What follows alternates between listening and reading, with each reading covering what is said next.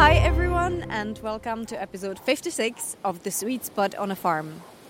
If this is your first episode and you have no idea what this podcast is about, it's all about health and food. It is my search for an answer to how can we achieve healthy body and mind with the resources that are available to us locally. And I'm looking at what we can do to improve our health and what and how we eat to support it. I talk to some interesting guests who can provide us with the tools we need to lead a healthy, happy lifestyle that is personal to each and every one of us. I talk to natural health and fitness professionals, organic farmers, food producers, therapists, and anyone whose business and life mission it is to keep the rest of us healthy. I ask them about their work, their passions, and their lifestyles. And I wonder what they like to eat, and we share cooking tips and plant-based recipes we can all easily make at home. And today we're not on a farm. Once again, you can hear the sea in the background. I really have to probably rethink the podcast title.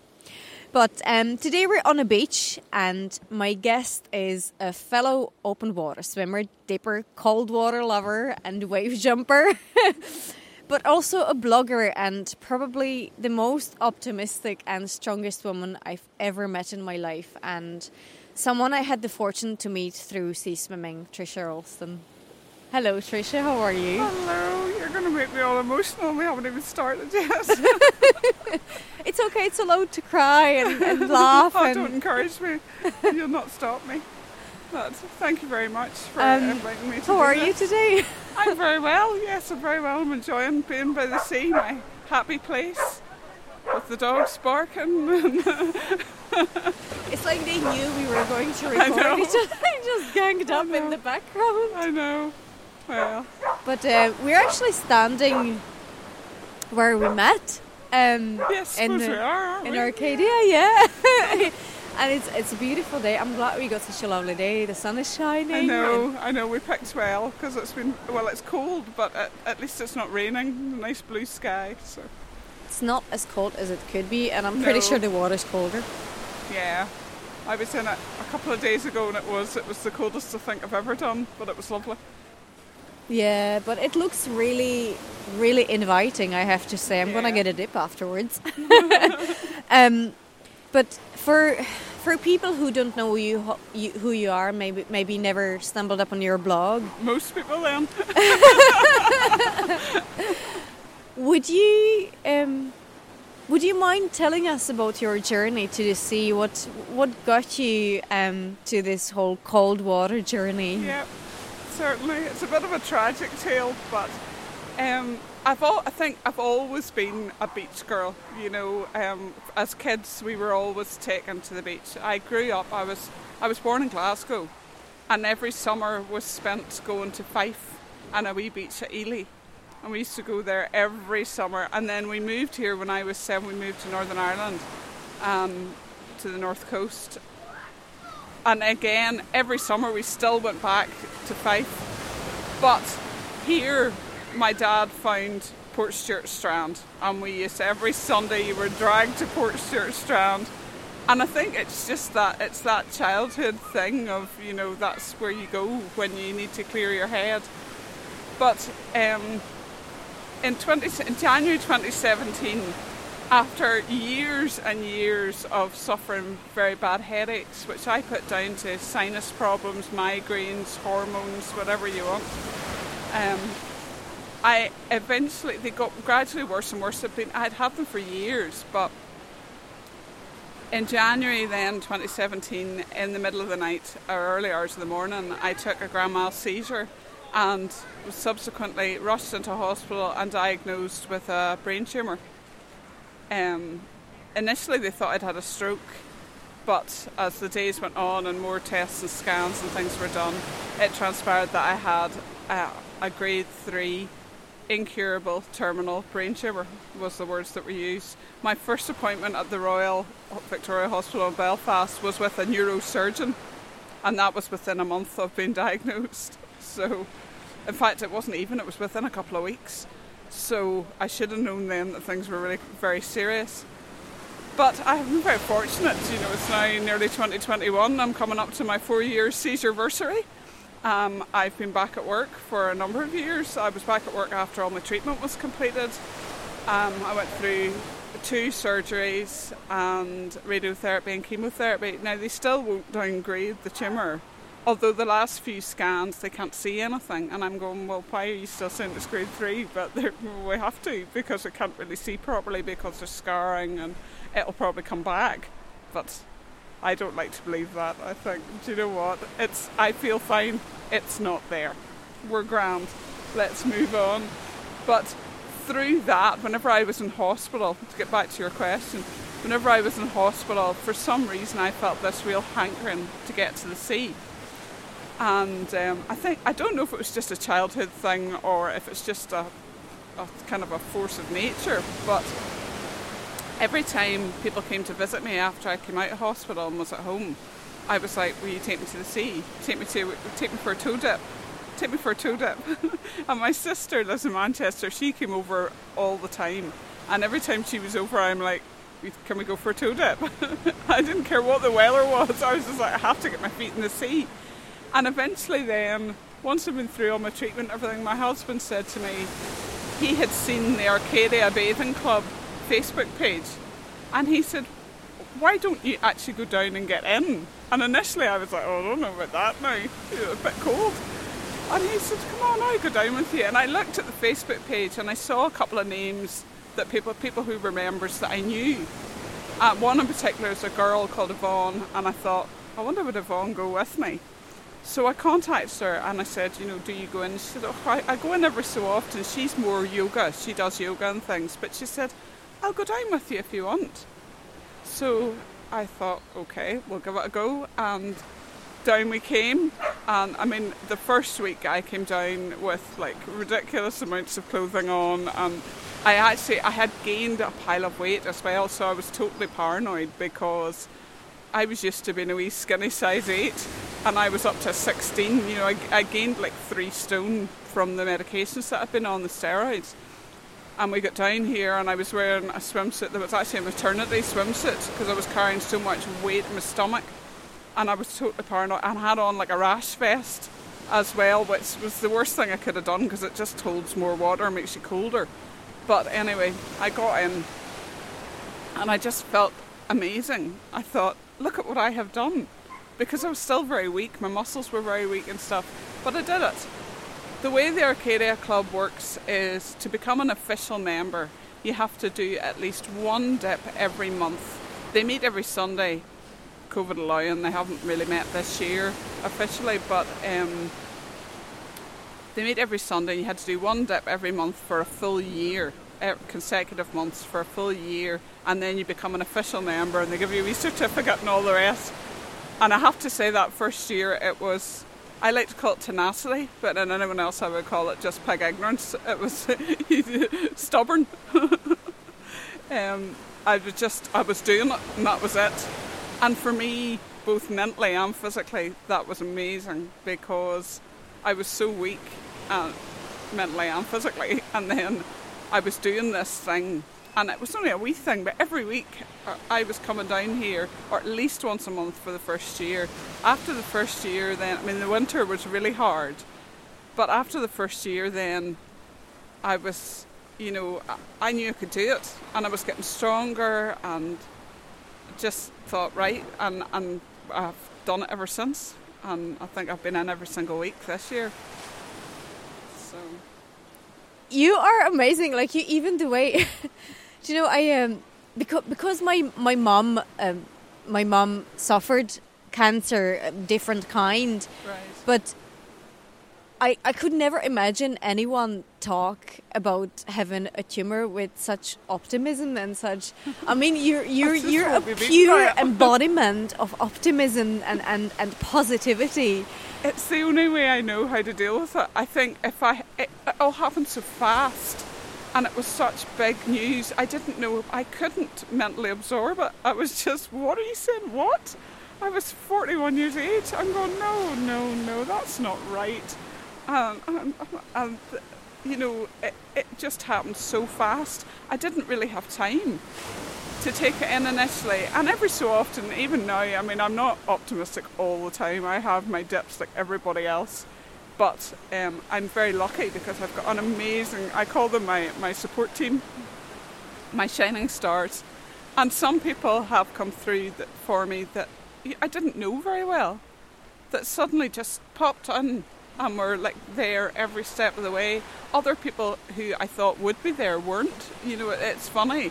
But I'm very lucky. I mean, I have a wonderful husband. We're married nearly 24 years, and he's just brilliant, you know, and my sister and friends who just, as I said, when I was diagnosed and everything, they just let me do whatever I needed to do. They supported me. Even when things sounded a bit mad, they let me do it. You know, like taking you down for a swim. Taking me down for a swim. You know, as I say, it was my husband that found the group that I could actually swim with and actively encouraged me to do it. And he said that first week, he said, when I came out, he said, your whole face had changed. He said, you just had lit up. And he said, you were so, and because I felt so strong, you know, I came out, I felt invincible. I thought, if I can do that, I can do anything. That is the word I was looking for, invincible. It is such a good description of how you feel when you get out of water. You do, don't you? I was talking to somebody actually not that long ago. Well, it was before lockdown, it was before COVID sort of struck, so I suppose it would have been nearly a year ago now. But she was in the water with the group, and it was her first time in. And she's, as tends to happen with groups like that, you're all chatting to each other. You don't know. Half of them I wouldn't know if I walked past them in the street because they're obviously dressed and you know, have dry hair. You look different in your swimsuit. But anyway, I was chatting to this girl and she said, what am I doing? I must be mad. I said, no, you're not mad. You're going to get out of here feeling amazing. And she was like, I'm freezing. And I said, you'll be fine. I said, listen, see all those people standing up there watching? You're going to get out. And I said, inevitably, one of them is going to say to you, have you been in? Even though you're in a swimsuit, you're soaking wet, it's quite obvious you've been in. But they'll say, have you been in? And I said, you know what you'll do? I said, you will just pull your shoulders back slightly, you'll stand that wee bit taller, and you'll just go, uh-huh. And I said, and you will feel on top of the world. Put on your smug face. Yes, exactly. And you'll be so pious about it. You'll be like, yes, I have. And I said, that is so good for your mental health. Have you been in? I know, or you just standing watching us going in. And I saw her then, once I got out, she got out a wee bit before us, obviously it was her first time in. And once I got out then, I saw her up in the path, and she said, it happened. And I went, because somebody asked me had I been in, she said, I just went, uh-huh. But that's, you see that with everybody, and it's you know, it's as much about the company as well. Now obviously with this year has been difficult, you know, the group haven't been meeting because it wouldn't be responsible. I do still see some big groups going in, but I think that's not a good idea. I go with one friend. We've been friends since we were teenagers, and we meet down there, we go in, we get out and we go our own ways, you know. But even that side of things, when there's a big group, you've got the camaraderie of you all going in together and the fun, and you always have a few new ones coming in and they're like, oh, what am I doing? And everybody, it's always the same line. It's grand once you get in, it's lovely once you get in. But really when you're waist deep in it, you're not feeling that just yet. You need to be right down in before you feel that. But no, even just going with my one friend, we love that. We love that too. And I actually went 1 week, she couldn't go, and I went on my own. And with my husband. My husband was there, you know, watching and all the rest. So I would never go in just on my own with nobody on the bank or whatever, or on the beach. But I went in 1 week on my own, and it was glorious. It was so peaceful. So there's you can get enjoyment from a big group, a wee group, or just on your own. But as long as you're doing it safely, I think.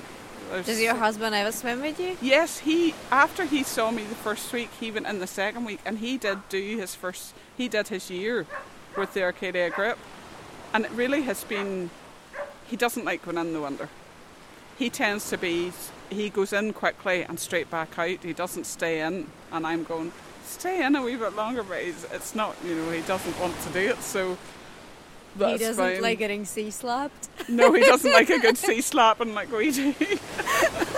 I I had to laugh the first time I heard it from you. Tell us about the sea slapping. It is so funny. I never heard anyone speaking about this the way you do.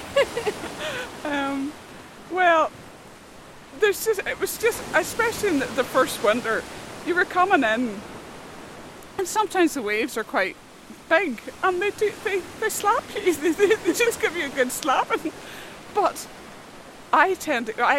we call it sea hysteria, because whenever I get in, I am the noisiest. Well, I'm noisy anyway, but when I get into the sea, I'm screaming and shrieking, and I nearly go like a child on Christmas Eve, where I'm kind of like, oh, and I get so excited, but it's like a nervous reaction with me sometimes, that I'm a bit fearful of what's going to happen. So I kind of laugh my way through it, and then every so often then you do, a big wave will catch you, and it can be scary. If one catches you and knocks you off your feet, it's scary. But then you get up, and my friend just laughs. She's always laughing. She loves to see me get, as we call it, a good sea slap. And there was one caught her one day, just right. It always gets me. They always seem to break over me. But it was one day, one slapped her right in the back of the head, and I thought, yes, it knocked her right off her feet. And she was fine. Obviously, we don't go out of our depth, so we're never in any danger. If you know what I mean, we're always very careful, and we always stick together. But but she got a good sea slap, and I thought, well, as we would say, hell, slap it up, you. And for all the times you've laughed at me for it. So yeah, no, we have all our different terms for. We call it sea slapping and sea hysteria when you first get in, and I have the same for cancer. When I go for my scans, I always get a bit nervous before my scan, so I call that scanxiety. It's just the way we talk. I don't know if it's the Scot or the Korean in me, but it's probably just your great sense of humour. I see it in my son, actually. My son's got a great turn of phrase, and I think, oh, you're funny. And then I wonder, do I think he's funny because he's mine and we have the same sense of humour? And are neither of us funny? We just think we are. But no. But you know what the sea slap, I think it's particularly here in Portrush, because I swam in different places, and you never get such a great slapping. Run of waves, such great slapping, exactly like you do in Portrush. I know, it's something very specific to here, and that's why I love, and I've missed, like, this is the first time actually I've been here since last February because of the lockdown. I haven't been here, and I've really missed it, because whenever we come here, my partner rarely gets into the water, but he likes coming and getting into water with me here because it's so much fun. Yeah. But playing in the waves, it's just you don't get that around where we are. Yeah, it's like being a child. Yeah. Oh, but totally. There's joy in swimming when there's not those waves as well. I mean, recently here the swells have been really big, like dangerously big. And my friend and I actually have swum a few times in the harbour because it's totally flat, just for safety, because you couldn't get in. But we're determined every week we want to get in, and we both feel the benefit of it. So we're like, where are we going to go in? Where are we going to go? Because that's too dangerous. But her husband's a surfer, so we call him the guru. But because he knows exactly where the swells are and all the rest. Whereas I look up the tide forecast and think I know everything, but I don't. And then I come down and I'm like, oh, what's going on? It's not. Tide forecast didn't tell me it was going to be like this, or surf forecast didn't tell me it was going to be like this. But he keeps us right, keeps us straight, that we're safe and everything. But in the summer, my husband and I went to Donegal and swam there, and it was amazing, but completely different. We swam at Downings, and it was beautiful weather. We had absolutely gorgeous weather, and it was completely flat. A completely different swim, but still incredible, because we said it was like being in a lake.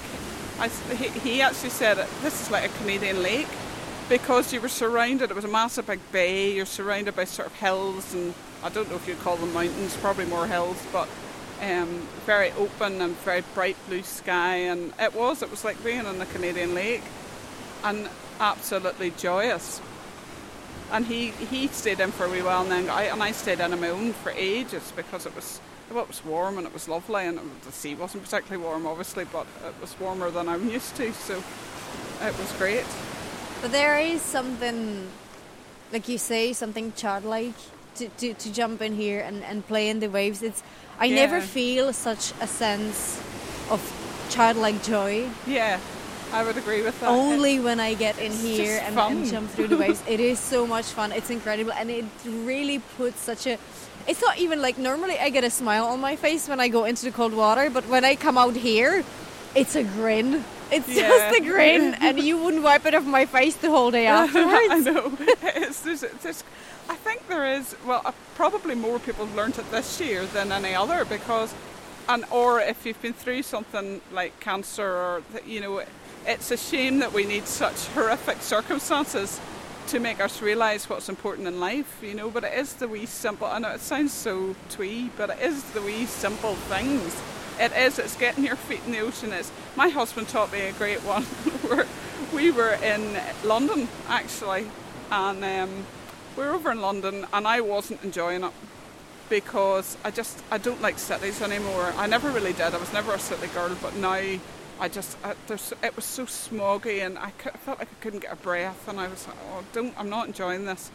We went to Hyde Park, and to kind of get away from that traffic and noise and all the rest, and he said, take off your shoes and socks. Again, a lovely day, and I'm going, what? He says, take off your shoes and socks, and he made me walk on the grass in my bare feet, and again it was a similar feeling. It was that kind of, I'm doing something a bit silly, a bit quirky, people are looking at you, but you're going, do you know what, and we still do that sometimes, in the summertime you would just, will we take off your shoes and socks? Yeah, let's do that. So, there is something that takes you back to childhood and just that sense of not caring. As I said to you at the start there, when I first came down here, I was wearing a maternity swimsuit. I had gained 3.5 stone. I was not comfortable in my own body at all. I came down here with the swimsuit on, a rash vest over it. The next week, I wore the swimsuit without the rash vest, and I didn't care. Because everybody here was enjoying it in the same way. There was all shapes, sizes, all ages. Nobody cared, male, female, nobody cared. The kids right through to people, I'm sure, in their 70s and 80s. And I thought, isn't that lovely? For the first time in a long time, I didn't care. I was just like, when you're in there, you're not thinking about anything else. You're thinking about, you're having fun, you're having a laugh, or sometimes it's a wee bit quieter and you're just chilling out with your own thoughts, but you're listening to the waves and you're hearing the birds and you're not thinking about life's worries at all. I sometimes think when I talk about the sea hysteria when you go in, and that kind of hysteria of laughing and giggling, and that to me almost is all the stresses and strains of the week just coming out of me. And then once I'm actually in the water properly, that's all gone. And you're just feeling that water around you, and you're feeling strong, and you're going, look at me, I am swimming away. It might be a bit of a messy breaststroke, stroke, doggy paddle, treading water thing that I'm doing. I'm not. I do see other ones swimming out to the skerries and back and things, and I think, well, good for you. But it's funny because a lot of them I remember from school, and they were always the real fit ones, They were always top of the gym class and playing hockey and swimmers and all that, and I was never any of those things, but I can still get in the sea and do my wee bit, and it's great. And especially having been through all that treatment and stuff, and I do believe that it has kept me well. I do believe that part of the reason for my good scan results and me feeling so much better in myself and losing a lot of the weight that I gained is because of the sea. It's because of coming down and doing that and having that mental and physical well-being. It's made me stronger. That's what I was wondering about, how much you thought that the regular sea swims played a part in your recovery. Yeah. It's definitely played a part. I mean, before I was diagnosed and stuff, I used to do a bit of hill walking, and my sister and I were getting ready to walk the West Highland Way in Scotland, which is 98 miles from just outside Glasgow up to Fort William, and we were doing it over a week. We we weren't getting totally carried away. We were doing it over a week, fairly easy, staying in B&Bs in between. But I was so looking forward to it. And actually the week of my seizure, I had been feeling really bad, and I had taken a week off work, just a week's holidays. But that week, twice in that week, I had gone for a fairly lengthy hike because I was preparing to go and walk the West Highland Way. And the second one, the girl actually who swims with me now, I've known her since we were teenagers, but me and her had been out for this big long walk on the Thursday. And the next day I had actually booked to go and have, ironically, a seaweed bath and get my nails done, which is just not like me at all. I was never really one for stuff like that. I'm not a girly girl. And I thought I'll go and do this big hike, and then the next day I'll treat myself and I'll do all these wonderful things. And it was that night that I took the seizure, and I ended up in hospital, so I never got my seaweed bath. Maybe that's why. Maybe that's why I became obsessed with the sea. But I love even round here that, you can come to Portrush and go to Port Stewart. You've got all this coastline, and it all smells different. I think it's to do with rocks and how much sand there is and this sort of thing. Because I noticed that when we go to Port Stewart, I haven't really swum at Port Stewart, but even just walking down the prom and stuff, and you're right by the sea, and I'm like, it smells different here. The waves, the sea smells different. I think it's the seaweed. So and no matter where you go, and Downings again was different again, and we've been Murloch Bay, just outside Ballycastle, is absolutely beautiful. I don't think you could safely swim at it, but it's gorgeous for a walk. And again, it's different again, so although you've got this gorgeous coastline, it's all different. No matter where you stop, you get a different experience, whether you swim or you just go for a walk or you toe dip or whatever you end up doing. Can you imagine your life without the sea, without being able to go in? I don't know that I would want to be honest. I think now it's become very much a part of me, and if I'm having a bad week or, I'm on to my friend going, it's not long, we're going Saturday this week, or we're going Sunday, or can we go today? I work 4 days a week, so we tend to go at the weekends, but you look forward to it, and I couldn't imagine, even sometimes, obviously I still get headaches and things, not as bad as I did, but, I still get them. Or even if I'm just stressed out or anxious about things, and, my husband, either I'll say to him or he'll just see it in me, and he'll be like, will we go for a walk? I mean, we laugh about getting old. I mean, I'm in my 40s, he's in his 50s, but we think, see, this year, all we have done all year at the weekends, as soon as you get a hint of sun, pack up a picnic, away we go. And we always end up somewhere coastal. We always end up somewhere by the sea. And whether we get a toe dip or just a walk, or we just sit in the car and have our picnic because it's raining, whatever.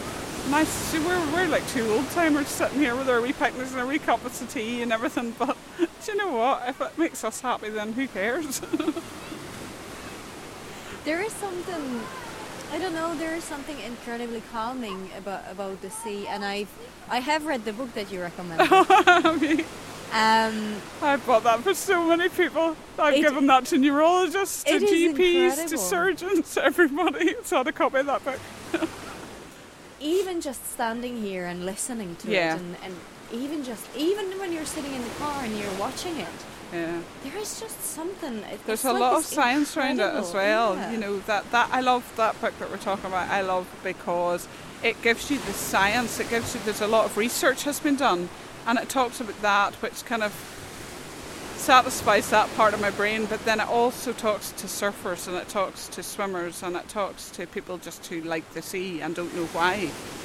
And so that kind of satisfies the more hippie side of my brain. So I'm going, I get this completely. I love rivers as well. I'm obsessed with the wind and the willows, and the tail of the riverbank, and so.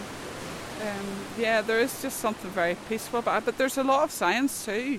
The most recent stuff I've seen has been around Parkinson's disease, which my father actually has, and it hasn't, not specifically Parkinson's, but dementia, where they say that sea swimming can stave off dementia. I'm not a doctor, but this is what some of the research that's coming out now is saying. And it's, there is a lot of science around how it can help. And my own GP actually said to me at one stage,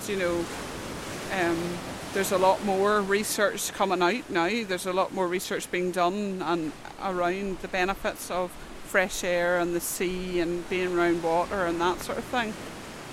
And I just laughed and said, well, if you'd read the book I gave you, you would know all that. If you just listen to me, you wouldn't need to wait for the research because I told you. It makes sense because and it is even in that book, and I'll give our listeners the details afterwards.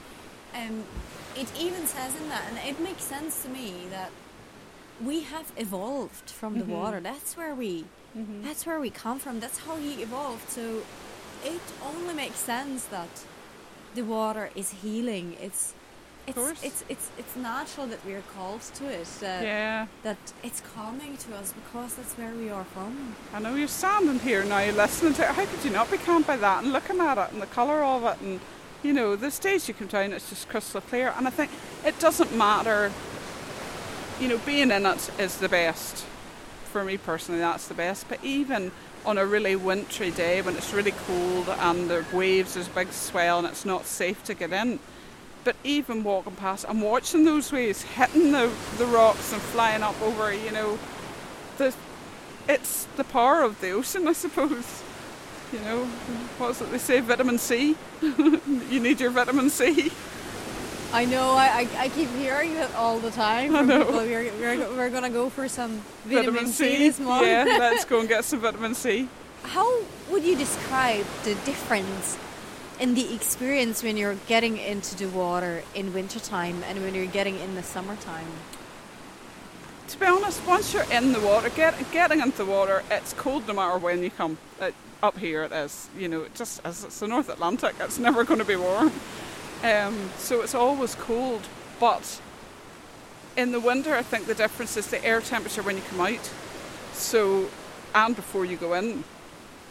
So and especially if there's a wind, if there's a breeze blowing in the summer, that can be quite pleasant. But if there's a breeze blowing in the winter, it's not just quite so pleasant. But the feeling when you get in, once you're in underwater, you're numb anyway. You just kind of get a bit numb, and you've still got that water all around you, and you feel so strong and just, it's lovely and so relaxed that I don't think it matters whether it's summer or winter. Obviously, I prefer it in the summer. I'll admit it. I'm not going to be a big brave girl and say, oh no, the winter's fabulous. The winter is fabulous. Summer's fabulouser, I would say, because you're getting out, and when I get out in the winter, I have to go, straight home.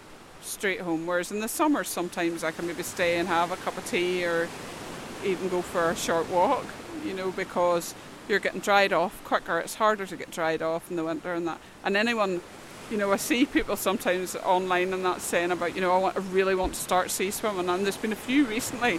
And everybody's like, oh, yes, come and join our group, come and do this, come and do that. And I always go on and say, honestly, I wouldn't start at this time of year. You might put yourself off. And that's true. It's, the first winter I got through because I was determined I was going to do it. And then you get used to it. You become acclimatised to it and you get the pleasures. You know that you can do it. I think as well, if you're in a group, that's good because they do events and things. Like that first year we had the Santa Splash that they have every year. Well, they didn't have it this year. My friend and I had our own, but just the two of us with our Santa hats on. And it is the sort of group psychology as well, because even if it's winter, you kind of feel sometimes it's not such a good thing.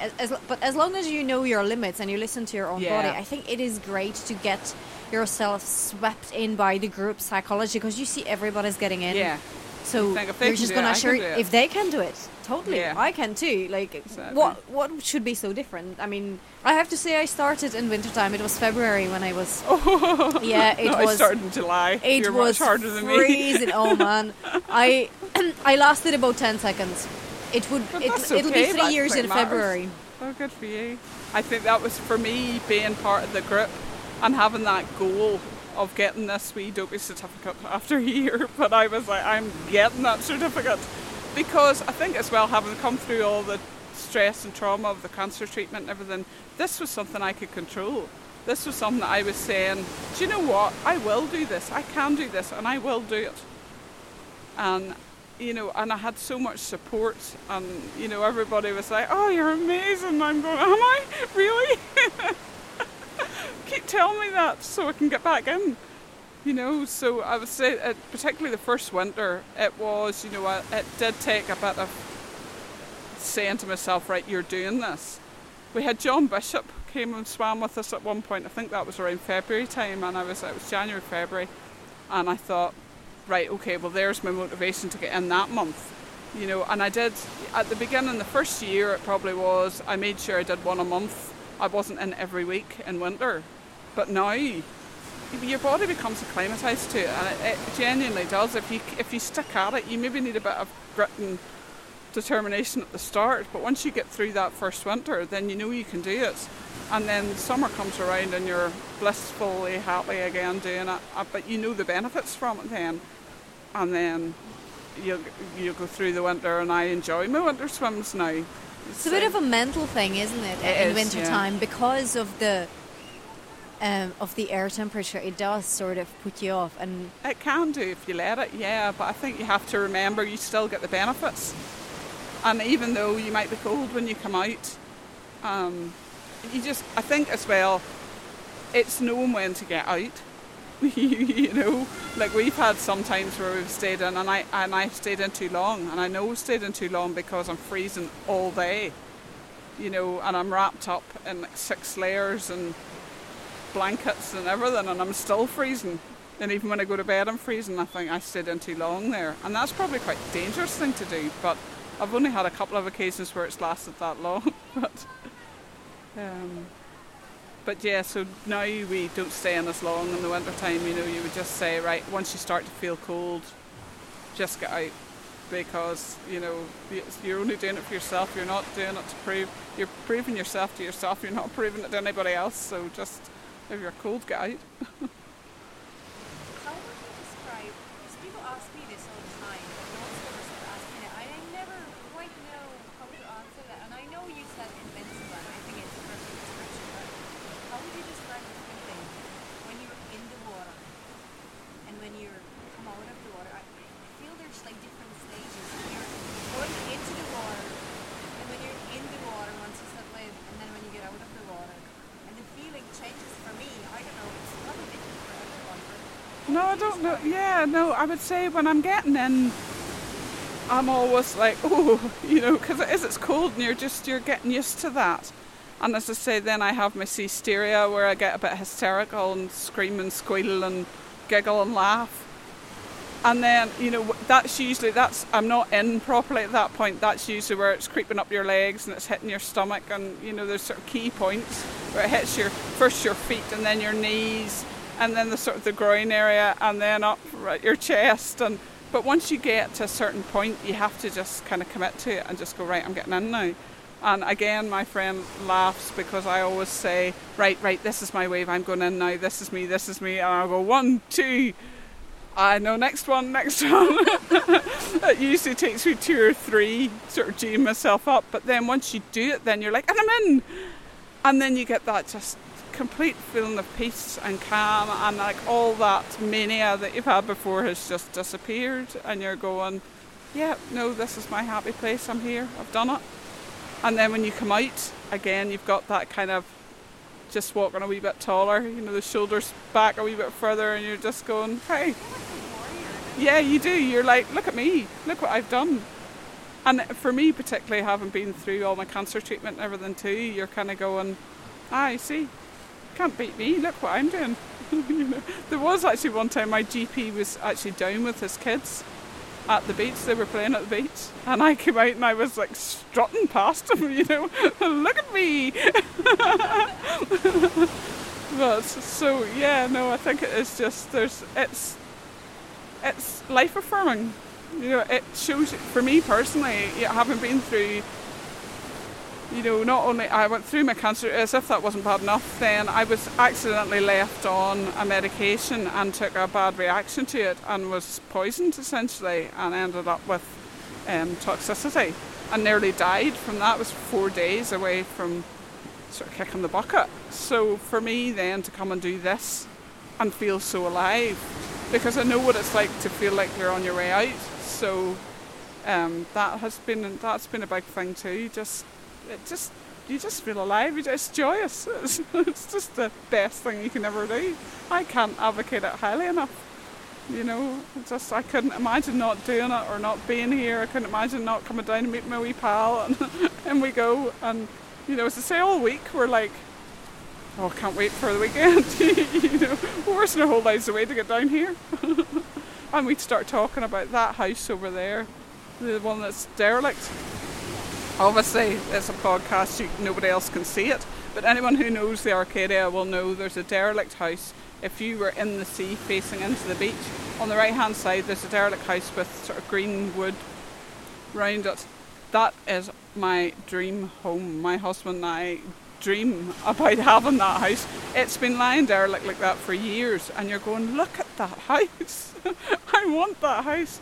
So you find yourself sort of hankering to be even closer to the sea. I was like, imagine, how can that be lying empty? How has anyone let that happen? Because that to me is the absolute dream. But exactly, I'd be in every day if I was living there. But unfortunately, I suspect it's probably outside of my budget. Maybe someday, you never know.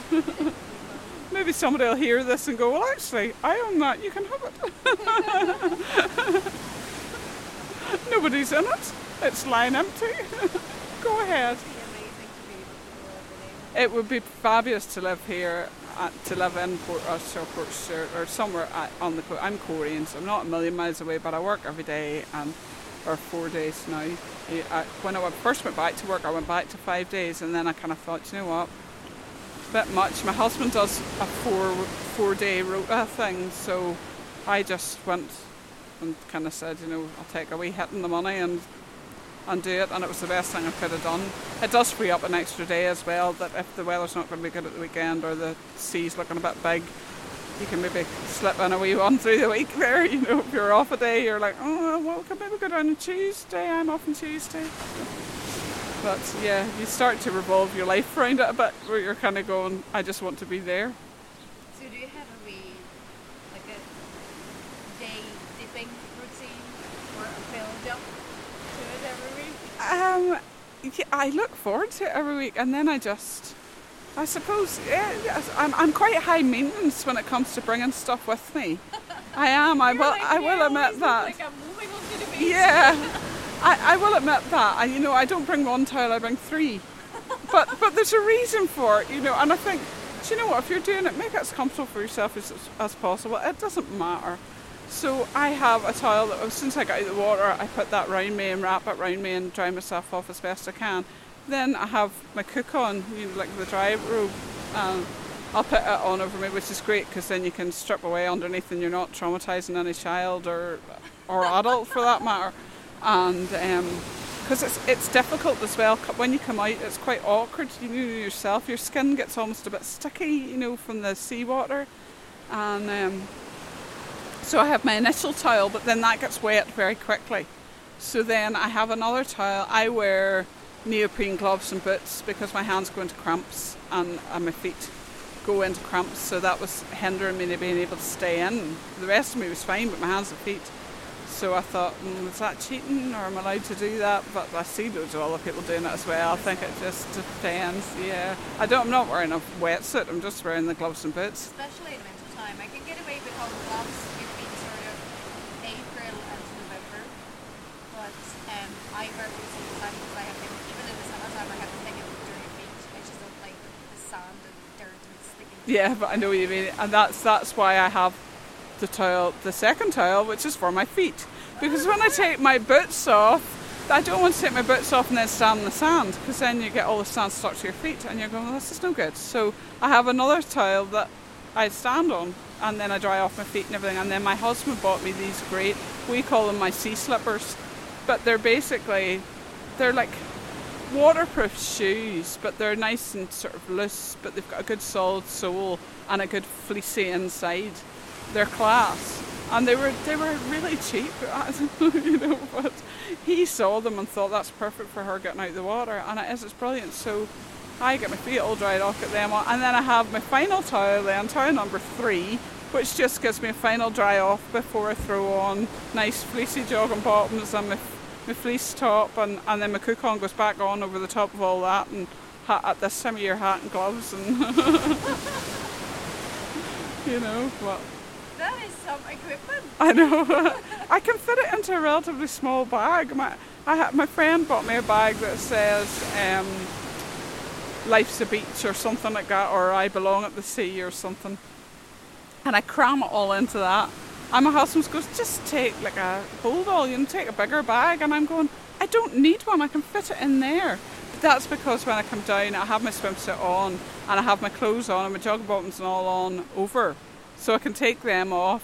You know, they're not in the bag, so I can take them off and then put them back on again afterwards. So, but although I do worry sometimes, my biggest fear, I think, in the water is when you look up and you see all the people walking and their dogs and all, and I think a dog is going to pee in my stuff sometime, isn't it? And I'm watching them going, you're ruining my buzz here. Do you know what I often thought of it when I usually go to and I leave my stuff nature by the bench, and there's a lot of dog walkers and right, Harry, I have in my dry bag pocket, I always have a drink for afterwards, and I'm just like, you can't pee on the bag because the stuff inside the bag is safe, but if you pee on the teapot, there's going to be trouble. And it's always my biggest fear. Yeah. Or also my changing room as well. Yes. Because I leave it, that doesn't fit into my dry Yes, room, so I know, I'm the same, and you're kind of going, oh. Peas on my robe. Oh, yeah.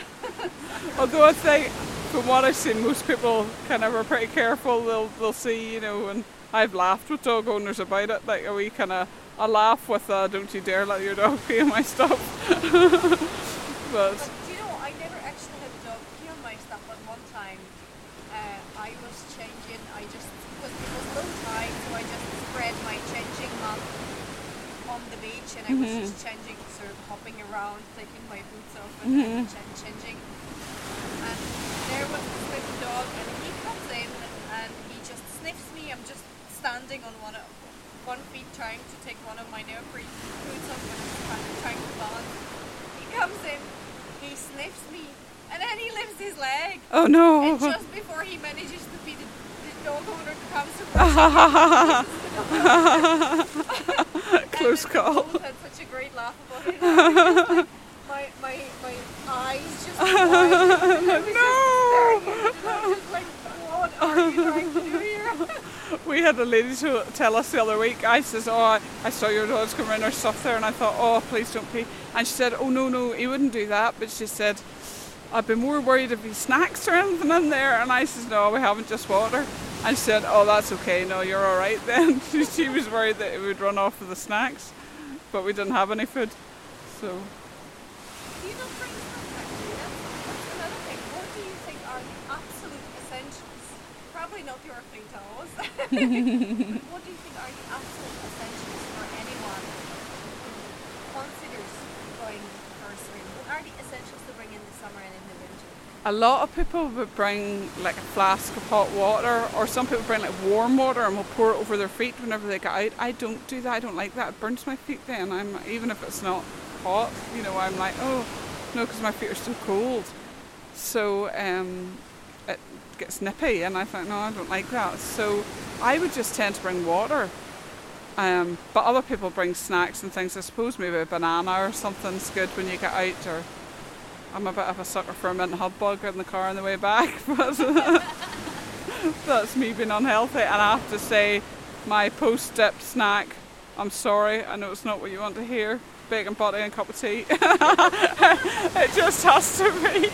In the summer we'll maybe go to a cafe and get one, and in the winter time just straight home and make our own. My husband usually puts on the bacon while I'm in the shower. I'm like, happy days. Doesn't get much better than that, but But I know I probably should say, fruit and all that kind of thing. I do eat a lot of fruit and veg.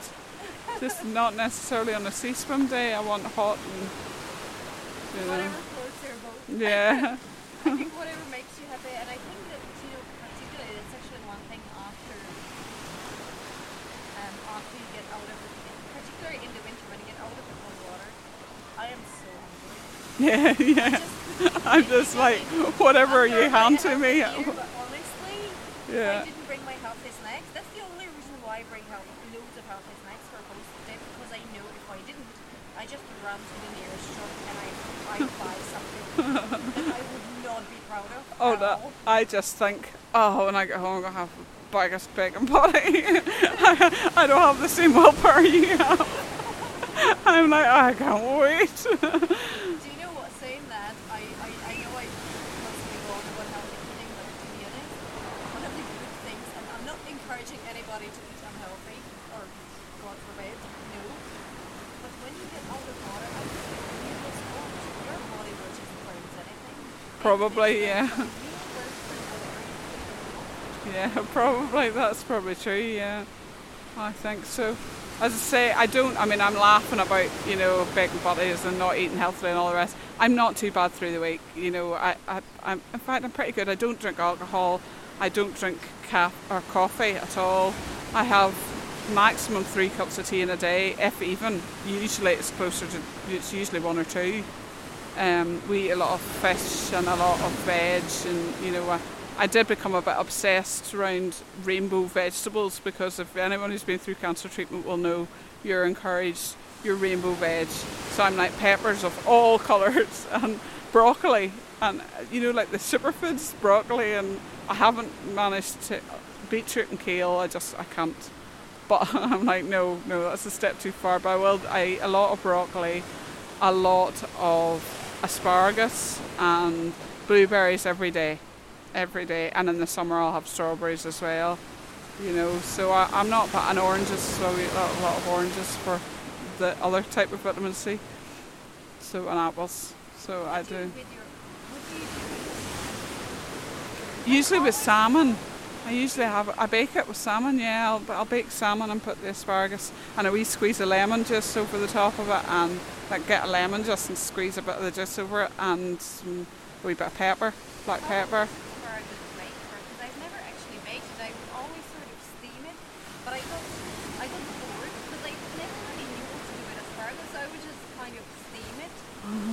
I can't believe I'm given cooking tips because I'm not the best. That I never quite knew. I would just steam it and put a bit of sea salt on it and olive oil, and that would be it. I mean simple, but I would get bored of it. Yeah, no. Other than that, I juice it, but it's just. I tend to do. In fact, tonight's dinner in our house is salmon fillets with asparagus. So all you do, and if I can do this, anybody can do this. You just put the salmon fillets into wee tinfoil packages.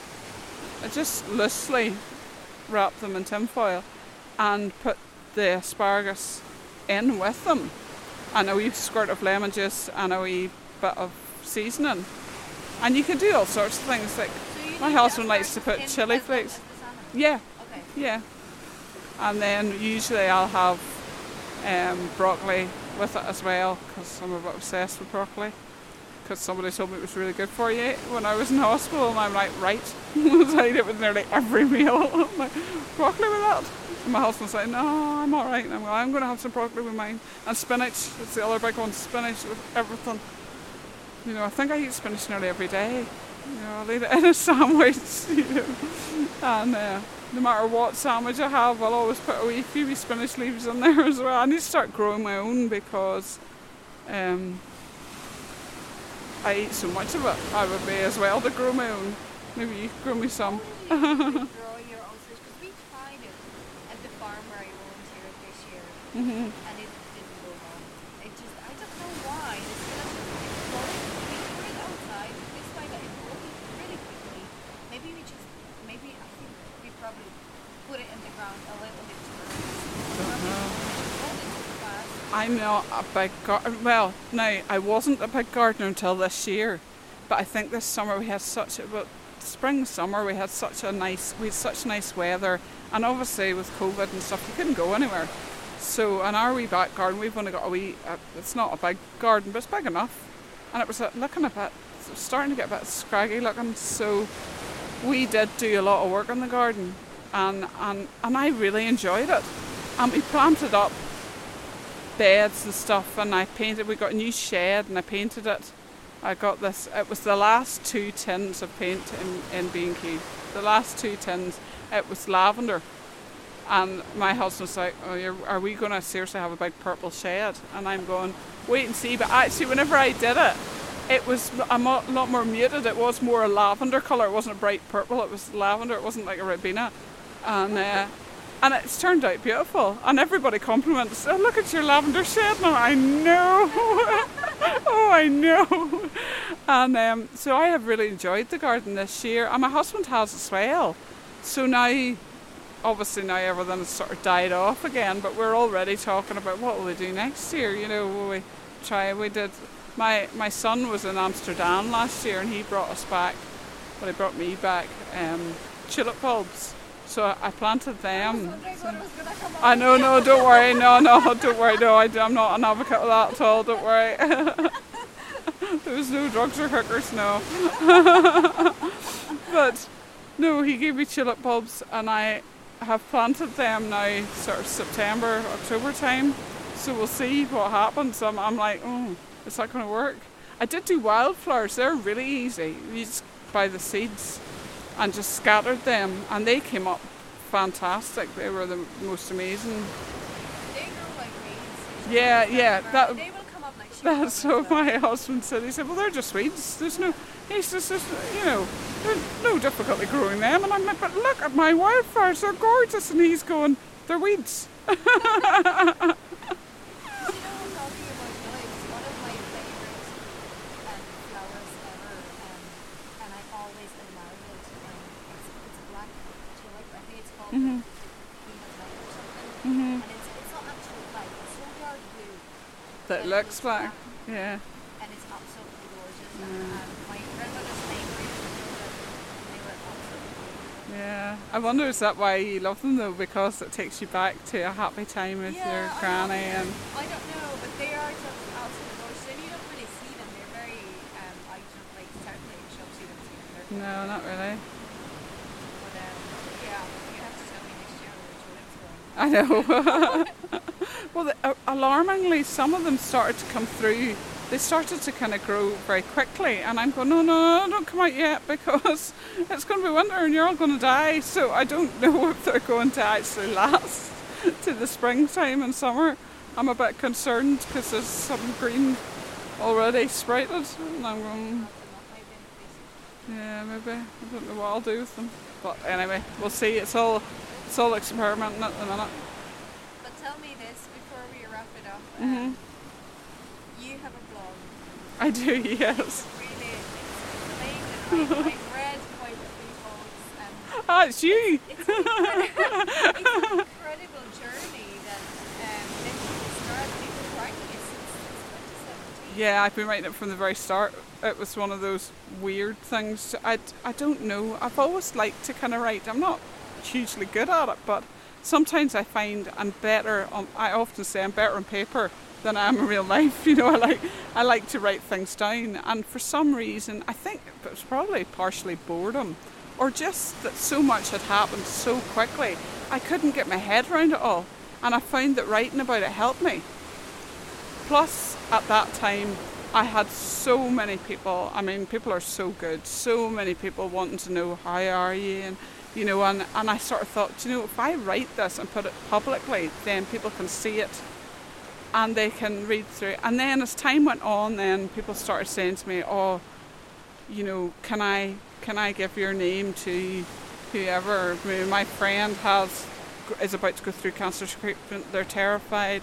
I had actually a guy from my work, a very senior guy in my work, told me that his mother had been diagnosed with a brain tumour and she was terrified.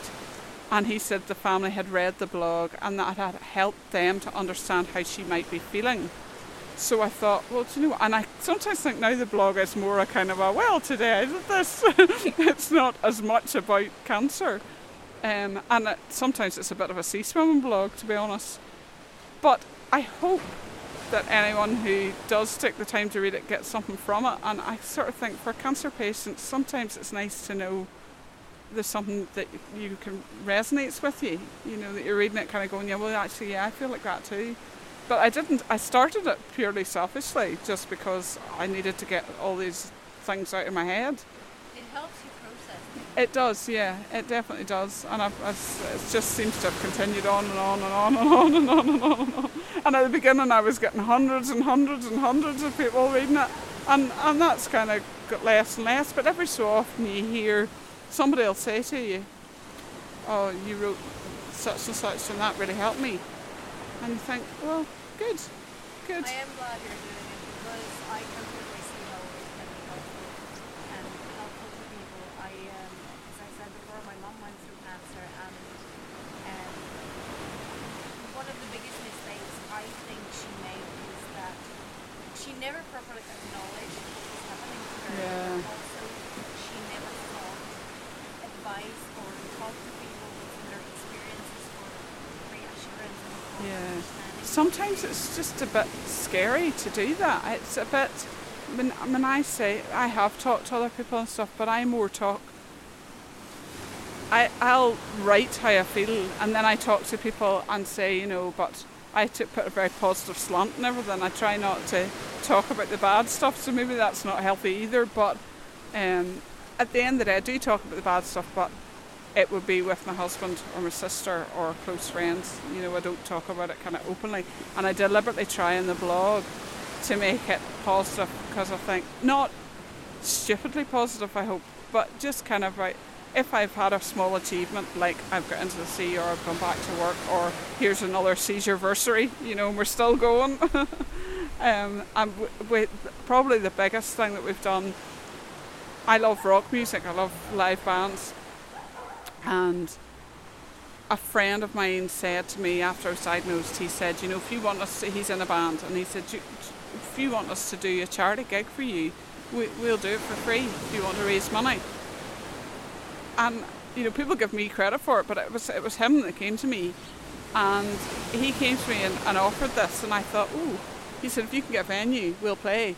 And I knew that I could get a venue, because there's a place that I would have gone a lot, and I knew that the guy would do it. And then he sort of said, well, why don't you get other bands as well? And we ended up getting like 5 or 6 bands. And this year would have been the 3rd year, but of course because of COVID it hasn't happened. So it was supposed to be May, then it was supposed to be September, then it was supposed to be February. We've just literally in the last week said February's not happening. We'll do it at some stage later in the year. All the bands, and nobody takes any money out of it. Everybody does it for free. All the bands are saying to me, no problem, Trish, we'll do it another time. It's grand. But with the money that's been raised through that, and also my sister got married, and instead of, in lieu of wedding presents, she asked for donations. So we got all the money donated to Macmillan, and I spoke to Macmillan and I said I wanted to come back to Coleraine. I wanted to come back to Causeway Hospital, because they were my Macmillan nurses, and they were the ones that helped me. And they did. There was a lot of red tape to go through from them and the Northern Trust and all the rest, but we got there. And we ended up, I spoke to the Macmillan nurses and asked, what do you need? And they said we could really do with a nice refurbished relatives room. So that's what we did, and we created the Riverbank Relatives Room, which is all themed on one of the willows. Fabulous artists, local artists, Mark Christie came in and painted murals all around it of the riverbank and of Ratty and Moley and Toad Hall and all the rest. And it's just wonderful, but it just goes to show what so many people have been touched by cancer. It's very hard not to be. So when you have somebody maybe just going, look what we can do. Do you know what I mean? And that's what I try to do. I very deliberately try and do that and say, look, yes, it's awful, it's terrible, it's horrible, it's a terrible experience. You're going to have times where you feel just horrific. But if we all get together, you know, teamwork makes the dream work and all that rubbish, but it's true, it does. And, you know, we've achieved that, and we'll continue to achieve other things every year. You know, once COVID goes away and we can actually get out again, we'll do more. So. And I can totally see how you standing by the sea, loosening you than the waves. I do get the sense that all this strength and all this achievement, that all the things that you've been achieving since your treatment, it really feels like the sea is giving you the strength to do. It's been a massive part of it, definitely. It has, because it gave me that confidence. It gave me a bit of me back. And it also gave me the confidence to know that it doesn't matter if your body's not perfect. My body's never going to be perfect again. It's never going to be back. And the irony is, when I was a wee skinny size 8, with long, bright red hair that I had dyed to within an inch of its life, and thinking I was, I was always critical of myself then anyway. You always are. And it's only when you look back and you think, oh, look how good I look there. And now I'm a bit stodgy and a bit old and, a bit menopausal, and you sort of think, no. But I don't care, because I'm happy, and the sea has been a massive part of that. It's just accepting myself for who I am, and accepting that I'm a bit weaker than I used to be. I'm not quite as strong, but that's okay, because I can still get in, I can still do that, and I can still get my sense of achievement and that sense of peace that comes with it as well. So if you can get into this water, and you're talking, as you said, you're talking normal, yeah. you can get into that in the middle of the winter, you are a lot stronger than you think, my lady. Well, you can do it too, so we all can. It just takes a wee bit of determination, but that's not a bad thing. Tenacity, let's call it tenacity, not stubbornness.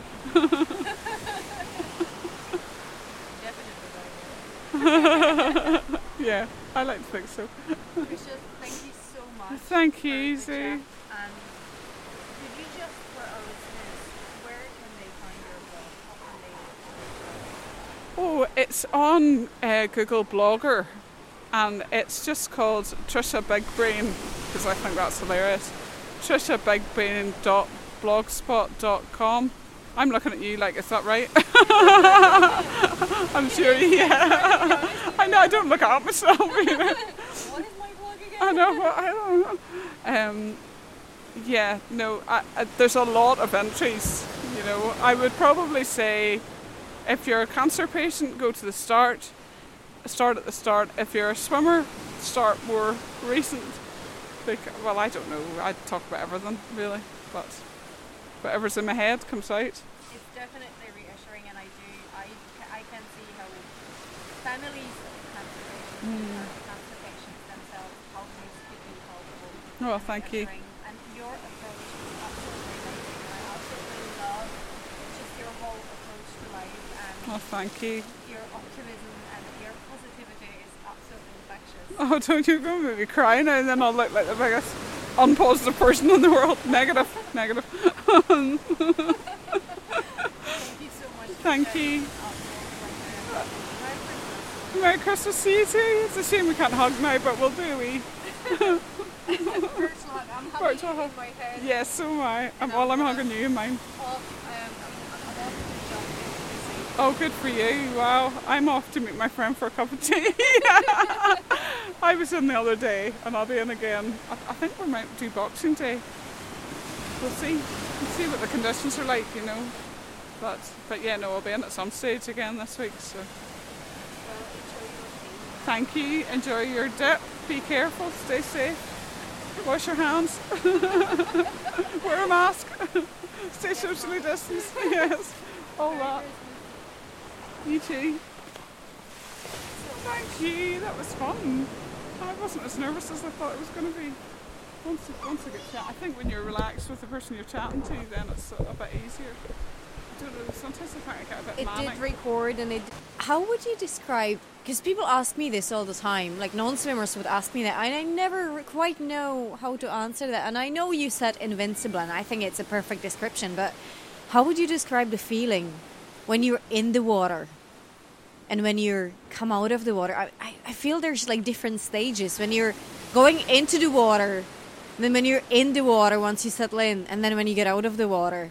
And the feeling changes for me. I don't know, it's probably different for everyone, but how would you describe your feelings? No, I would say when I'm getting in, I'm always like, because it's cold and you're getting used to that. And as I say, then I have my hysteria where I get a bit hysterical and scream and squeal and giggle and laugh. And then, I'm not in properly at that point. That's usually where it's creeping up your legs and it's hitting your stomach. And, there's sort of key points where it hits first your feet and then your knees and then the sort of the groin area and then up your chest. But once you get to a certain point, you have to just kind of commit to it and just go, right, I'm getting in now. And again, my friend laughs because I always say, right, this is my wave, I'm going in now, this is me. And I'll go, 1, 2, I know, next one. It usually takes me 2 or 3, sort of geeing myself up. But then once you do it, then you're like, and I'm in. And then you get that just complete feeling of peace and calm, and like all that mania that you've had before has just disappeared. And you're going, yeah, no, this is my happy place. I'm here. I've done it. And then when you come out, again, you've got that kind of just walking a wee bit taller, the shoulders back a wee bit further, and you're just going, hey. You feel like a warrior, don't you? Yeah, you do. You're like, look at me. Look what I've done. And for me, particularly, having been through all my cancer treatment and everything too, you're kind of going, I see. Can't beat me. Look what I'm doing. There was actually one time my GP was actually down with his kids at the beach. They were playing at the beach, and I came out and I was like strutting past them, look at me. But so yeah, no, I think it is just it's life affirming.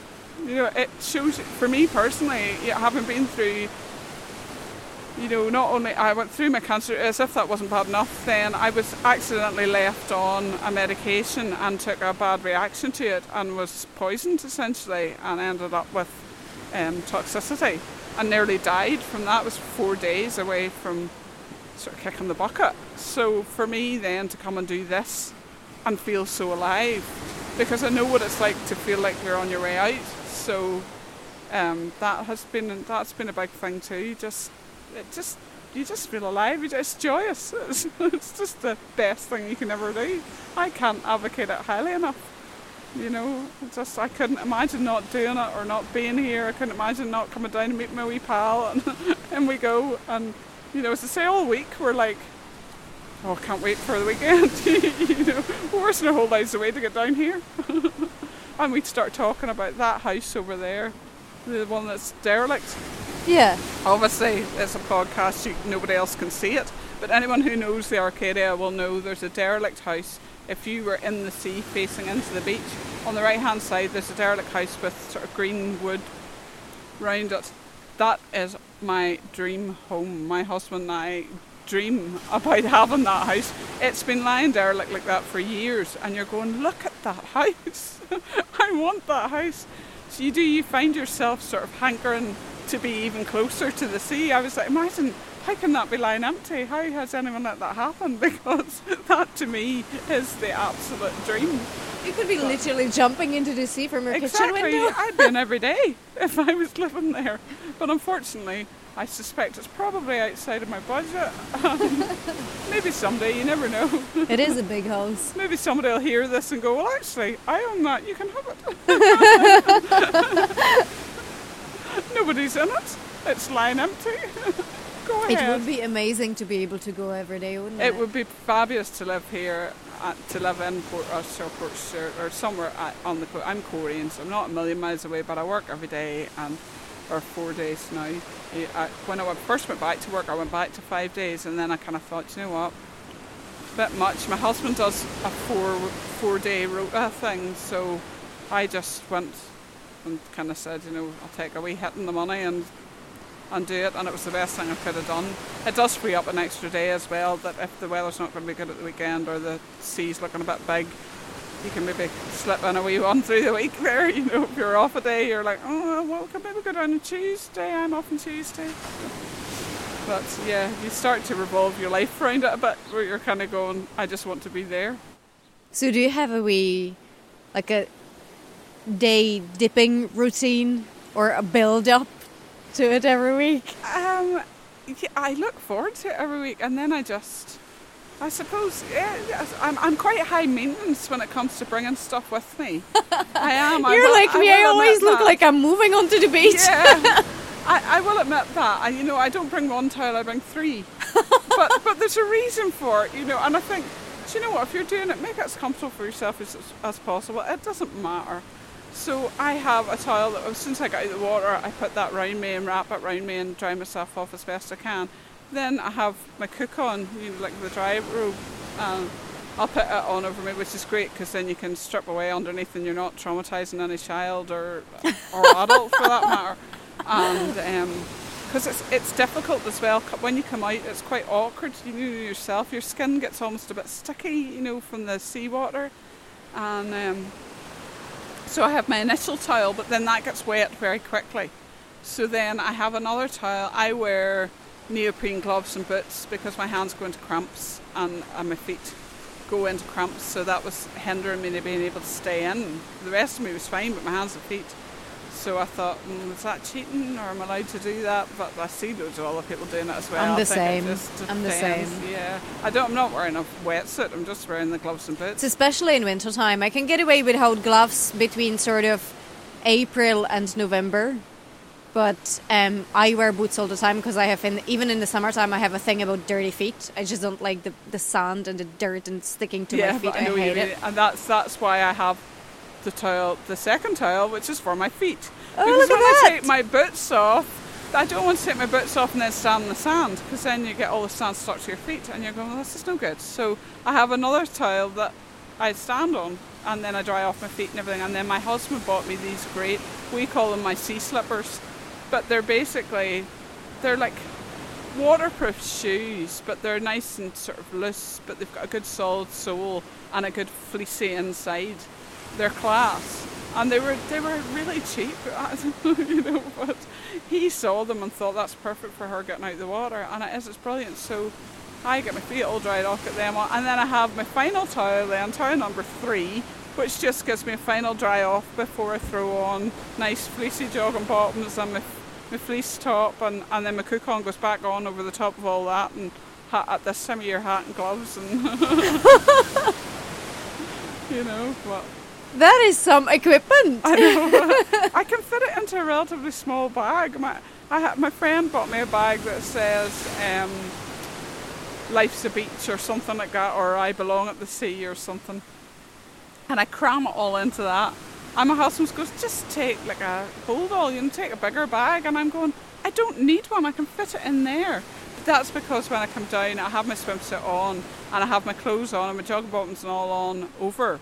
So I can take them off, they're not in the bag. So I can take them off and then put them back on again afterwards. So although I do worry sometimes, my biggest fear, I think, in the water is when you look up and you see all the people walking and their dogs and all, and I think a dog is going to pee in my stuff sometime, isn't it? And I'm watching them going, you're ruining my buzz here. Do you know what? I often thought of it when I usually go to Helen's Bay during the week, and I leave my stuff on the beach or by the bench, and there's a lot of dog walkers, and I am constantly scared because I have in my dry bag pocket, I always have hot drink for afterwards.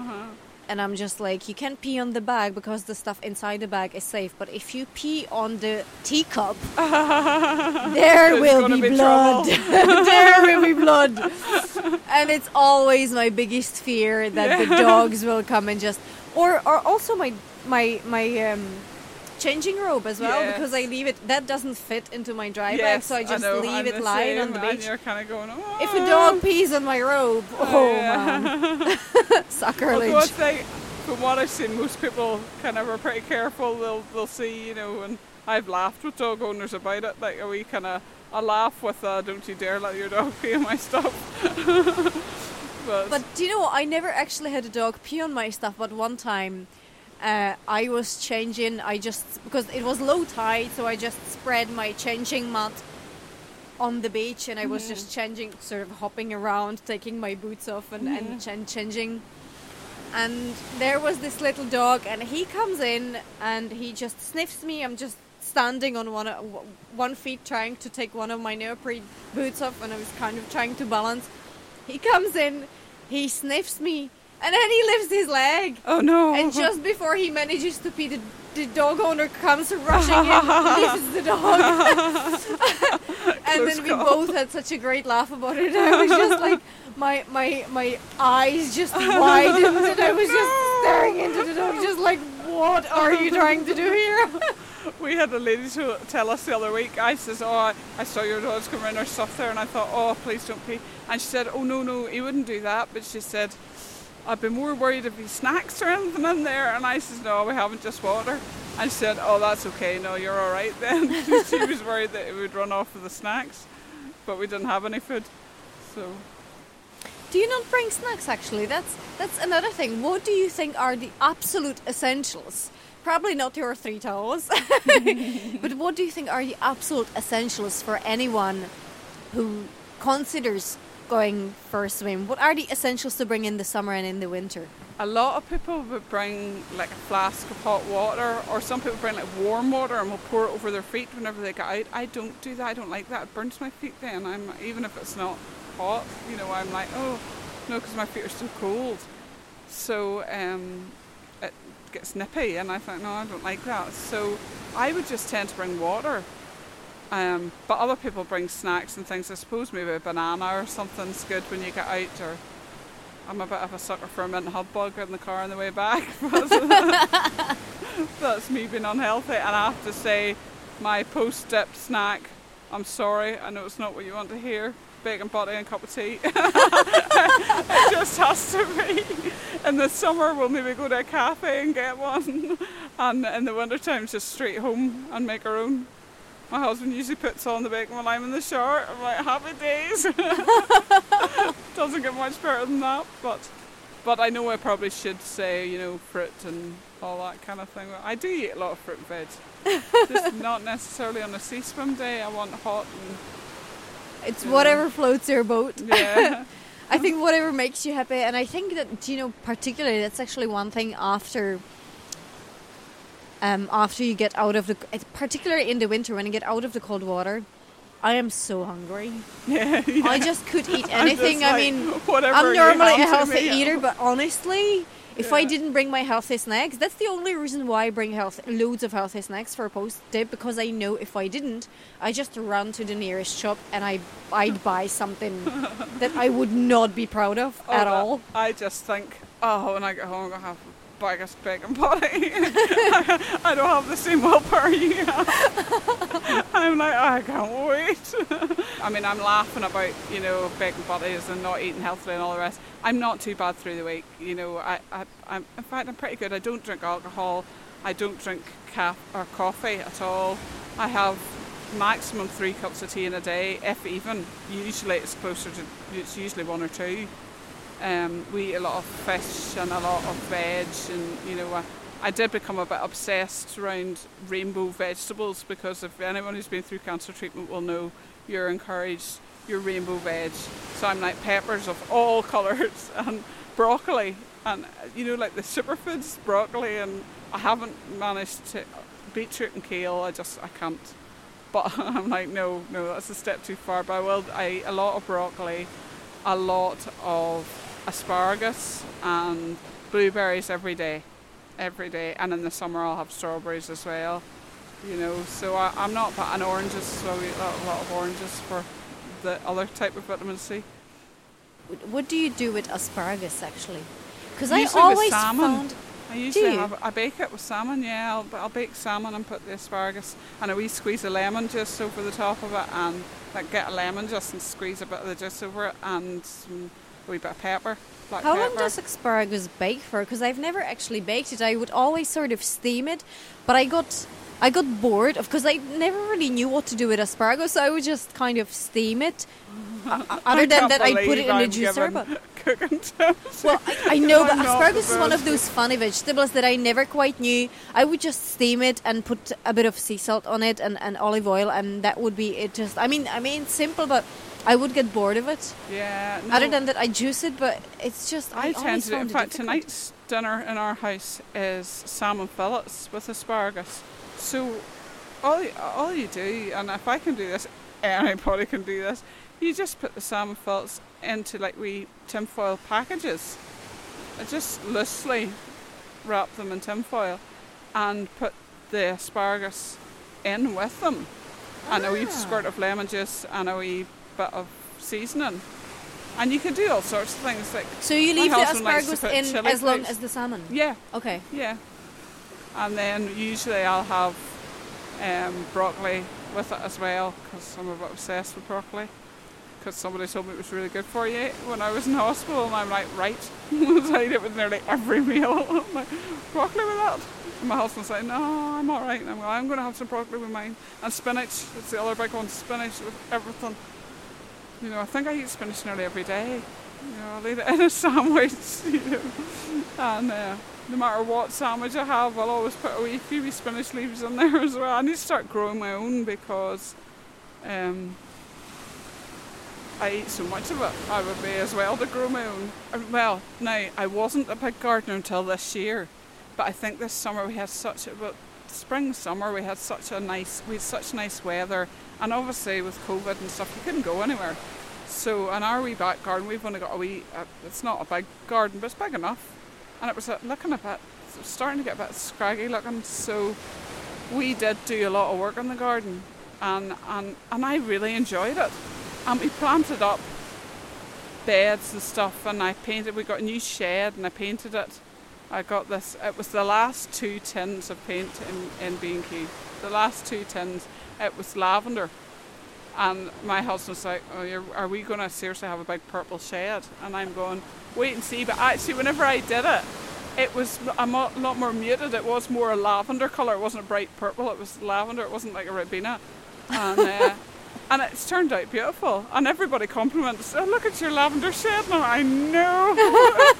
Oh, I know. And so I have really enjoyed the garden this year. And my husband has as well.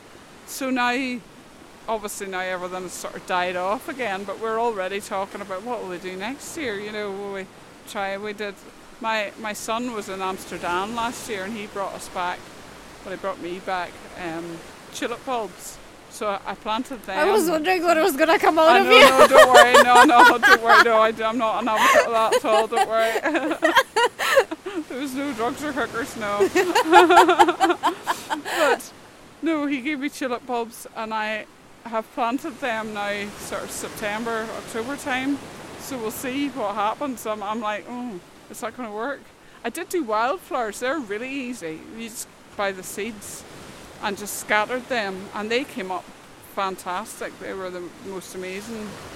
They grow like weeds, so you just need to scatter them around, and they will come up next year probably as well. My husband said, he said, well, they're just weeds. He's just, you know, there's no difficulty growing them. And I'm like, but look at my wildflowers, they're gorgeous. And he's going, they're weeds. But you know what, talking about tulips, one of my favourite flowers ever, and I always admired it. It's black tulip. I think it's called the Queen of Night or something. And it's not actually black. It's so dark blue that it looks black. Yeah.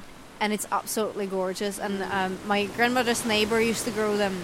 They were absolutely beautiful. Yeah. Absolutely I wonder, is that beautiful. why you love them though? Because it takes you back to a happy time. Yeah, I wonder. I don't know, but they are just absolutely gorgeous, and you don't really see them. They're very, certainly in shops you don't see them. They're quite rare. Not really.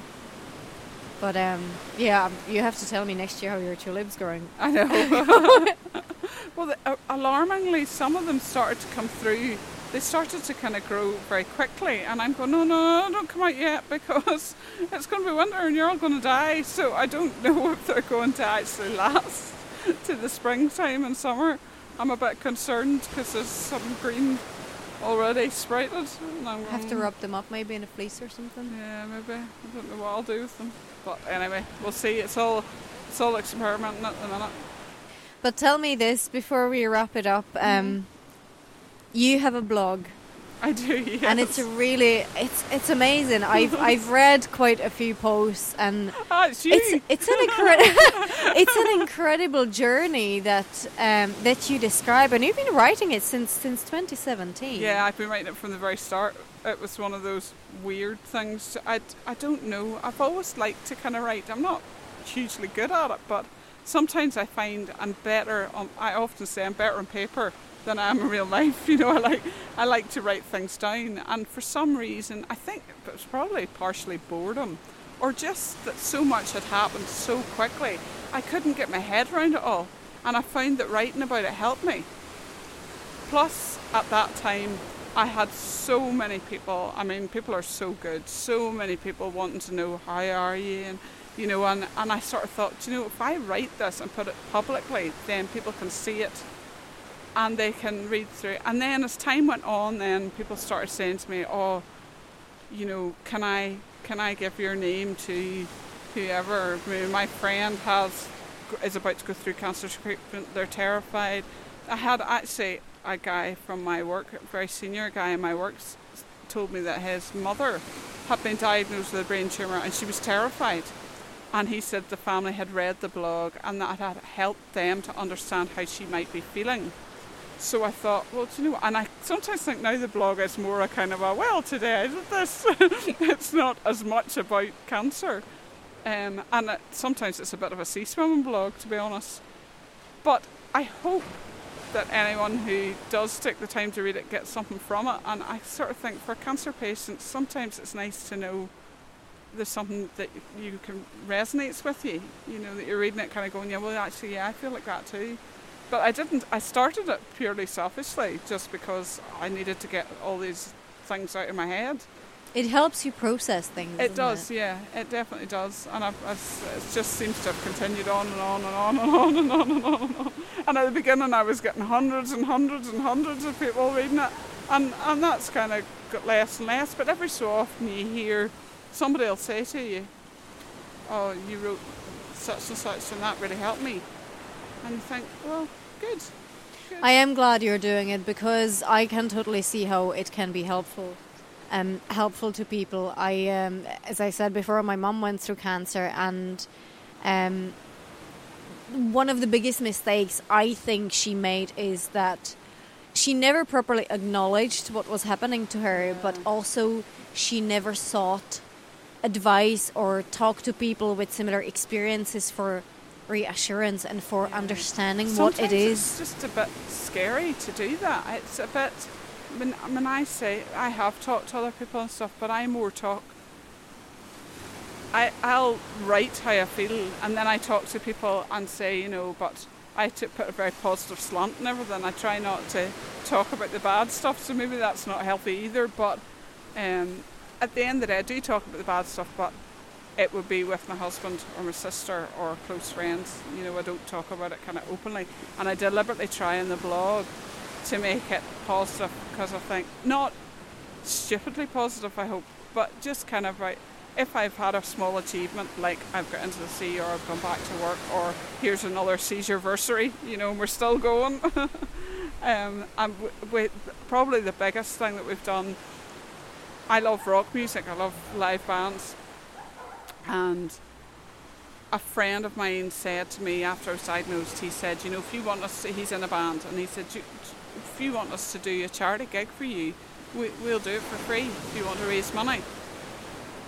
And, you know, people give me credit for it, but it was him that came to me. And he came to me and offered this, and I thought, oh, he said, if you can get a venue, we'll play. And I knew that I could get a venue, because there's a place that I would have gone a lot, and I knew that the guy would do it. And then he sort of said, well, why don't you get other bands as well? And we ended up getting like 5 or 6 bands. And this year would have been the 3rd year, but of course because of COVID it hasn't happened. So it was supposed to be May, then it was supposed to be September, then it was supposed to be February. We've just literally in the last week said February's not happening. We'll do it at some stage later in the year. All the bands, and nobody takes any money out of it. Everybody does it for free. All the bands are saying to me, no problem, Trish, we'll do it another time. It's grand. But with the money that's been raised through that, and also my sister got married, and instead of, in lieu of wedding presents, she asked for donations. So we got all the money donated to Macmillan, and I spoke to Macmillan and I said I wanted to come back to Coleraine. I wanted to come back to Causeway Hospital, because they were my Macmillan nurses, and they were the ones that helped me. And they did. There was a lot of red tape to go through from them and the Northern Trust and all the rest, but we got there. And we ended up, I spoke to the Macmillan nurses and asked, what do you need? And they said we could really do with a nice refurbished relatives room. So that's what we did, and we created the Riverbank Relatives Room, which is all themed on Wind in the Willows. Fabulous artists, local artist Mark Christie came in and painted murals all around it of the riverbank and of Ratty and Moley and Toad Hall and all the rest. And it's just wonderful, but it just goes to show what so many people have been touched by cancer. It's very hard not to be. So when you have somebody maybe just going, look what we can do. Do you know what I mean? And that's what I try to do. I very deliberately try and do that and say, look, yes, it's awful, it's terrible, it's horrible, it's a terrible experience. You're going to have times where you feel just horrific. But if we all get together, you know, teamwork makes the dream work and all that rubbish, but it's true, it does. And, you know, we've achieved that and we'll continue to achieve other things every year. You know, once COVID goes away and we can actually get out again, we'll do more. So this is amazing. And I can totally see how you standing by the sea and listening in on the waves, I do get the sense that all this strength and all this achievement that all the things that you've been achieving since your treatment, it really feels like the sea is giving you the strength to do. It's been a massive part of it, definitely. It has, because it gave me that confidence. It gave me a bit of me back. And it also gave me the confidence to know that it doesn't matter if your body's not perfect. My body's never going to be perfect again. It's never going to be back. And the irony is, when I was a wee skinny size 8, with long, bright red hair that I had dyed to within an inch of its life, and thinking I was, you know, I was always critical of myself then anyway. You always are. And it's only when you look back and you think, oh, look how good I looked there. And now I'm a bit stodgy and a bit old and, you know, a bit menopausal, and you sort of think, no. But I don't care, because I'm happy, and the sea has been a massive part of that. It's just accepting myself for who I am, and accepting you know, that I'm a bit weaker than I used to be. I'm not quite as strong, but that's okay, because I can still get in, I can still do that, and I can still get my sense of achievement and that sense of peace that comes with it as well. So if you can get into this water, and we're talking, as you said, we're talking North Atlantic here. Yeah. If you can get into that in the middle of the winter, you are a lot stronger than you think, my lady. Well, you can do it too. So we all can. It just takes a wee bit of determination, but that's not a bad thing. Tenacity. Let's call it tenacity, not stubbornness. Definitely a better word. Yeah, I like to think so. Tricia, thank you so much for the chat. And could you just, for our listeners, where can they find your blog? How can they reach out? Oh, it's on Google Blogger, and it's just called Tricia Big Brain, because I think that's hilarious. TriciaBigBrain.blogspot.com. I'm looking at you like, is that right? I think it is. I was writing it down yesterday. I don't look it up myself. What is my blog again? I don't know.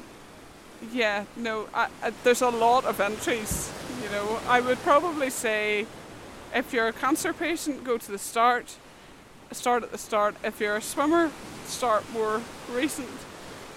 Well, I don't know, I talk about everything, really, but whatever's in my head comes out. It's definitely reassuring, and I can see how families of cancer patients and cancer patients themselves, how this could be helpful and reassuring. And your approach is absolutely amazing, and I absolutely love just your whole approach to life, and your optimism and your positivity is absolutely infectious. Oh, don't you go make me cry now, and then I'll look like the biggest unpositive person in the world. Negative. Thank you so much, Tricia. It's been an absolute pleasure, and Merry Christmas. Merry Christmas to you too. It's a shame we can't hug now, but we'll do a wee virtual hug. I'm hugging you in my head. Yes, so am I. And I'm gonna you in mine. off. I'm off to jump into the sea. Oh, good for you! Wow, I'm off to meet my friend for a cup of tea. I was in the other day, and I'll be in again. I think we might do Boxing Day. We'll see. We'll see what the conditions are like, you know. That was some pretty fresh swim. In other words, it was completely freezing. But I guess that's kind of the point of it, isn't it? I'm finally defrosted. and I'm back at home, and I'm kind of thinking that I really don't want to even know what the water, what temperature the water was, because it probably would put me off next time. It was definitely below 10 degrees, I can tell you that much. But to be honest, it doesn't really matter, because the cold is the point. And if you can plunge into cold water, especially this cold, you really can probably do just about anything in life. And I guess Tricia has already told you so and proven that. It was fun, actually. It was really, there were a lot of waves, there were a lot of surfers about, actually. So I try to keep quite a bit away from them so I don't get into their way. I got a few good sea slaps, as Tricia calls them. It was fun. It really does make you feel like a child a little bit. But anyway, if you'd like to hear more from Tricia, you should definitely check out her Big Brain blog at triciabigbrain.blogspot.com. She describes it as a free, simple, messy little blog about living a positive life with an incurable brain tumor. I love that description, and I absolutely love Tricia. She is just an amazing woman, and if you'd like to try Tricia's recipe, it is very simple. All you need is asparagus, salmon fillets, lemon juice, and perhaps some salt. And you can find the recipe on our social media on both Instagram, or you can actually on both Instagram and Facebook, and you can actually download it from our Facebook group page, The Sweet Spud on a Farm, where you can find it in the file section. If you are vegan or simply prefer a completely plant-based meal, you can totally substitute the salmon fillets for something like, I'm not a big fan of soy, but if you can find good quality, properly fermented tofu, find some nice spices, I think that would go really well with asparagus. I tend to use aubergine as well. It has a really good texture, which is a great substitute for chicken or fish. So you can use that, and it slices up into fillets really nicely. Another option is cauliflower, I guess, because it has a little more meaty texture, but again, it cuts into fillets really nicely. Or you can completely leave the fish or any fish substitute out and simply just bake some asparagus and have it as a side dish to whatever you like. But anyway, talking about food and downloads, our charity recipe collection is finally out. It can be downloaded from the same place as all the other recipes, from the file section of our Facebook group page. And if you're not on Facebook, this might also be available from the charity's website soon. So you can try at mymy.org.uk. And you can also just email me at thesweetspud@gmail.com, and I can just send you the PDF file on request. And if you like this podcast or any other of our episodes, please leave a review or rating on whichever platform you use, because those reviews are a great help and are really appreciated. And I do thank everyone who's already done so. Oh, and before I forget, Tricia and I briefly talked about this mysterious book. So this mysterious book we mentioned is called Blue Mind by W.J. Nichols, in case you're interested. And that's it for this year, I guess. It's been a little crazy one, but I think that maybe only means it can only get better. So here's to super awesome, amazing 2021. Have a lovely Christmas. Get a dip in a cold sea, lake or bath or whatever body of water you can find, as long as it's cold and clean. And as Tricia says, it will make you feel invincible. It will make you feel strong. It will make you feel like a warrior, and I promise it will put a smile on your face once you stop shivering. And whatever you do, stay healthy. Until next time. As every week, your host is myself, Susanna from the Sweet Spud. Music by Mark J. Adair and artwork by Gemma O'Hagan. Thank you for listening.